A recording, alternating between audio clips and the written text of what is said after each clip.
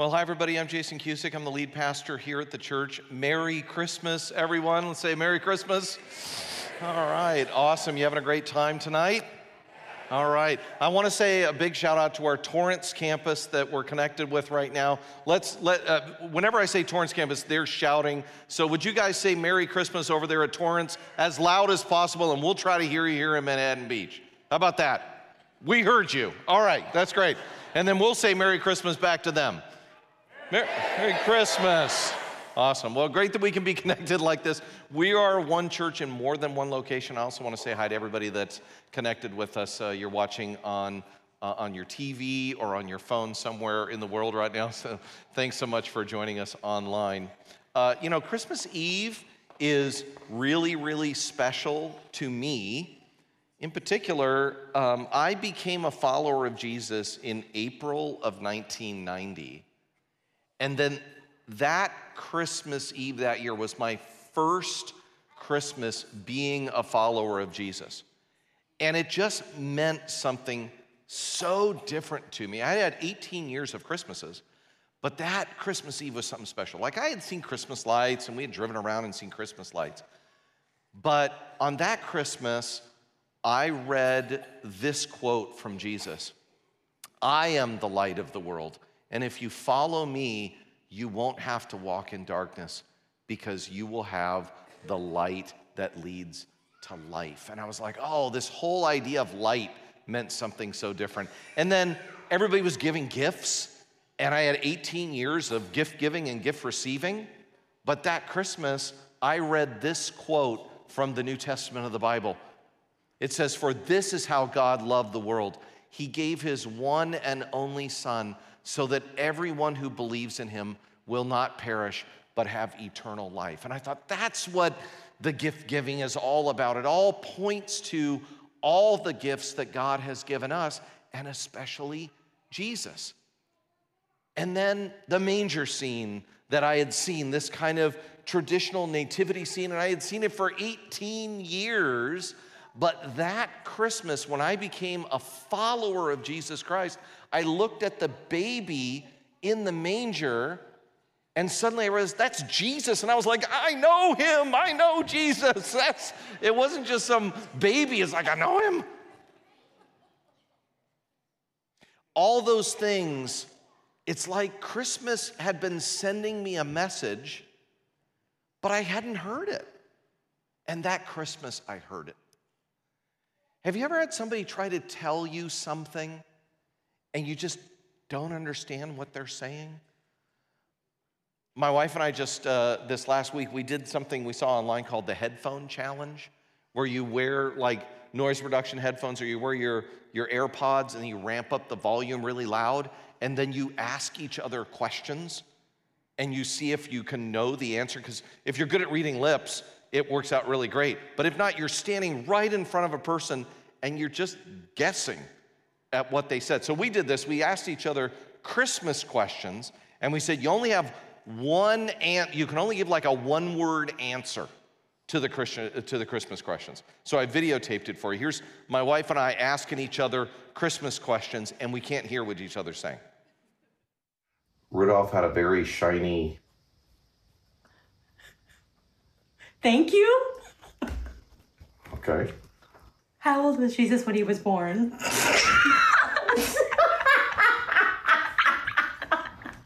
$500. Who decorated our tree this year? Chargers. Okay. Your turn. Where was Jesus laid after he was born?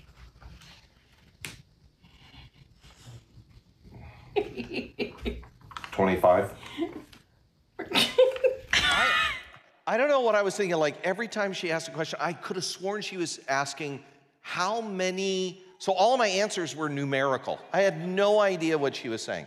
Now the sad part is, this is just normal conversations in our house.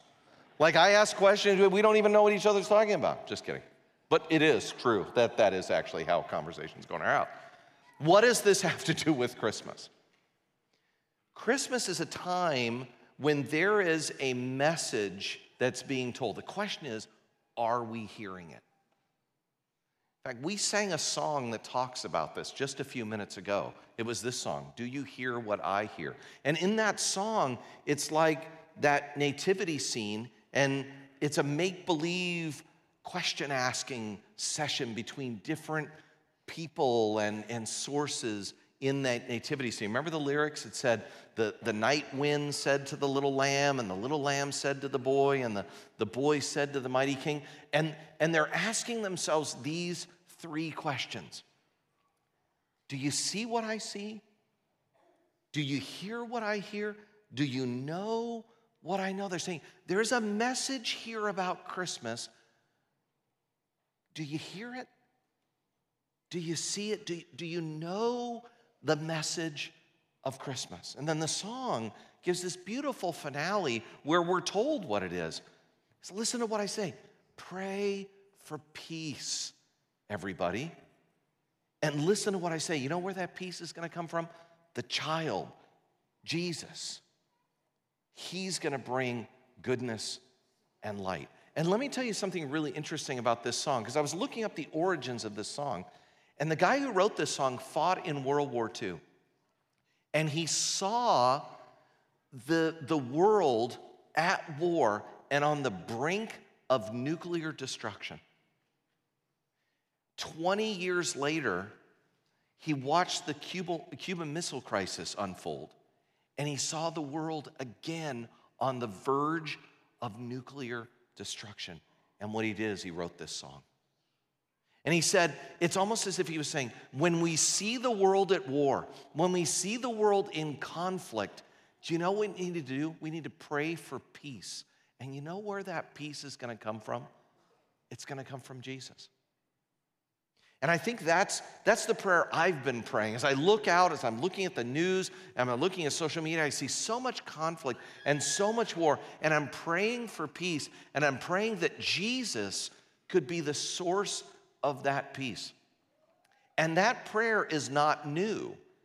In fact, that prayer is thousands of years old. In fact, even before Jesus came on the scene, there was a Hebrew prophet that prophesied about the birth of Jesus.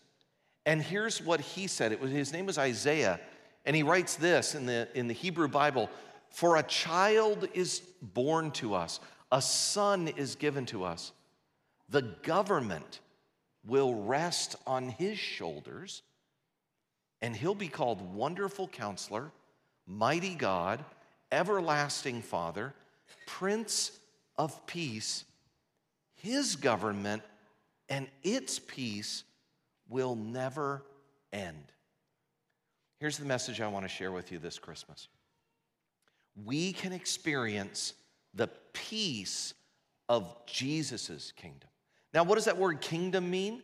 Well, as a church, over the last several weeks, we've been looking at that word kingdom because it's kind of wrapped up in a lot of the stories of Jesus' birth. In fact, even when Jesus taught people to pray, he said, "Pray, Lord, would your kingdom come on earth as it is in heaven?" So we've been talking about this word kingdom and how we've defined it as Jesus' kingdom is when we allow Jesus' influence and authority in our lives. Let me share with you a couple of ways we can do that this Christmas. Here's the first way. We can let Jesus be our wonderful counselor. That was one of the names given in that Hebrew prophecy, that this child born to us would be a wonderful counselor. Now, I'm not going to ask by a show of hands how many of you have a counselor or therapist, but I have my hand raised, and I've seen a counselor and therapist for years for dealing with my issues with anxiety and obsessive compulsive disorder. And I remember when I was at my toughest spot, I called my counselor and I was like, could I get you like a Netflix subscription where I could just pay you monthly and then I get you on demand all the time? And he was like, that's not how it works. He's actually a very healthy human being that has boundaries. But you know who is available on demand 24 hours a day? It's Jesus. And that's what Christmas is about. It's about realizing that God is there 24 hours a day He's there to guide us, to direct us, to empower us, to encourage us, and importantly, sometimes God is there to course correct us, because sometimes we end up going off in our own direction, and God's like, that's not the direction I wanted you to go. In fact, here's something I'd like you to try during this Christmas season. Would you bring one worry or fear to God this Christmas and receive His peace in return? What are you worried about? What fears do you have? Is there something going on financially in your life right now? Maybe there's a relationship conflict that you're going through.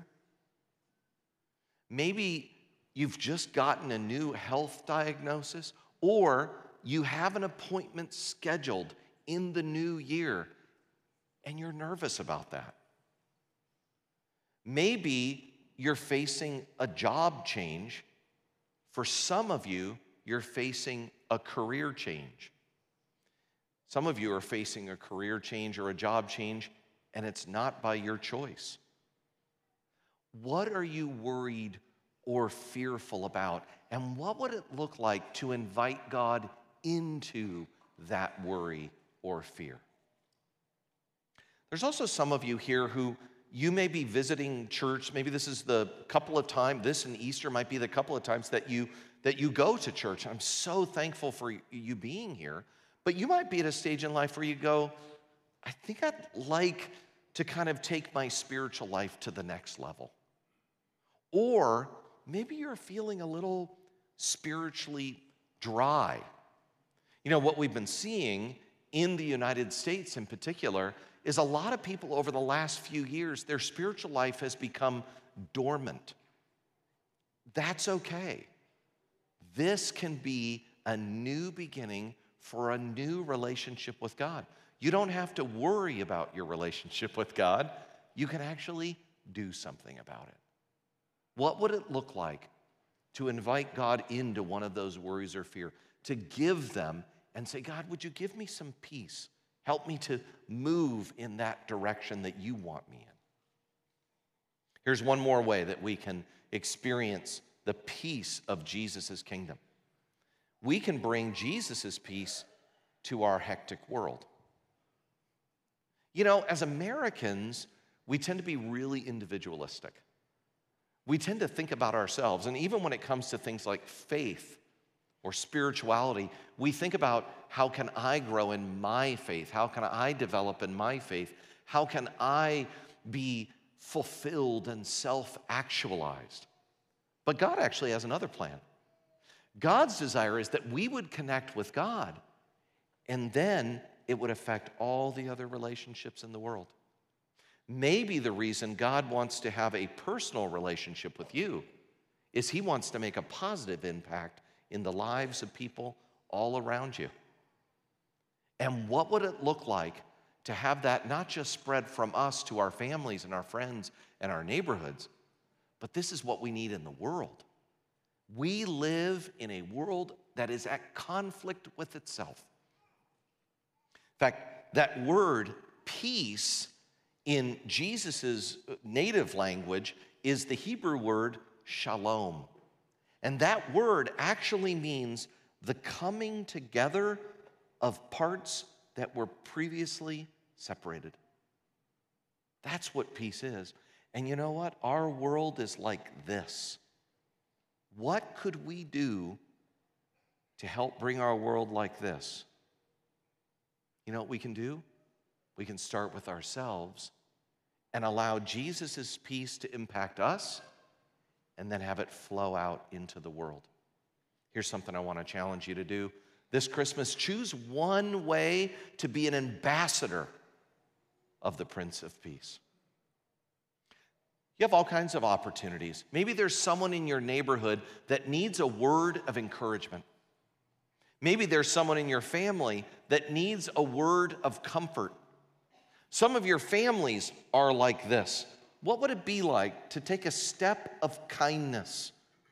What would it look like to maybe say, I love you, or I'm sorry, or I forgive you? What would it look like to be an ambassador of Jesus' kingdom of peace? For some of us, it might mean opening our own heart opening up our heart to be open to Jesus, to let him be the Prince of Peace in our life first. There's a lot of different ways to do it. Let me just say, if you don't have a church home, if maybe you're visiting this church for the first time and you live in the area, I would love you to consider coming back in the new year. We talked about it earlier. We're doing a series of messages starting January 7th called Right Side Up. We're going to be looking at the teachings of Jesus, and Jesus has kind of an upside-down way of looking at the world. He says, when people treat you poorly, try loving them. If somebody attacks you, don't retaliate. Offer forgiveness. Jesus has a different way of living. And as the Prince of Peace, he wants to give us that way of living. And we're going to be looking at some of Jesus' most basic upside-down teachings. And hopefully in that process, we'll get right side up. Peace is meant to come to us and then through us. That's what Christmas is about. Remember that quote I showed you earlier, what Jesus said? Jesus said, I am the light of the world. You know what he also said? He said this, you are the light of the world. Now, Jesus wasn't saying, hey, we're all light. That isn't what he's saying. Jesus is saying, I'm the light of the world. Let me into your life, and then let my light of love and goodness and forgiveness flow out through you, and then you be my light. So what we're going to do at this point, as we're kind of coming to the conclusion of our service here tonight, we're going to illustrate this through our candle lighting part of our service. And let me tell you why this is really important to me. I'll go back to when I first became a follower of Jesus when I was 19 years old. My mom, who was here at one of our early services, if you would ask her what she imagined me doing when I grew up, this would be the last job on earth she would imagine. She was like, I can't believe Jason's doing this thing. But when she describes my spiritual life, she says, when Jason turned 19, God turned his light on. Let's use that as kind of an image. Let God enlighten you this Christmas with his love, with his forgiveness, and then let it flow out to the people that are closest to you. And what would it be like if we could have that flow into the world? So what I'm going to do is I'm going to pray, and then I'm going to hand it over to Alex over at our Torrance campus, and he's going to do the candle lighting over there. Let me pray for us. Would you just quiet your hearts and your minds for a moment? God, thank you so much for the lights, for the gifts, for the songs. God, you're sending us a message this Christmas. We want to hear it. We want to see it. We want to know it. And that message is about Jesus. Help us to say yes to receiving the light of your love and forgiveness in our lives, and help that light of love and forgiveness flow into the people around us. And we thank you for this time. In Jesus' name, amen.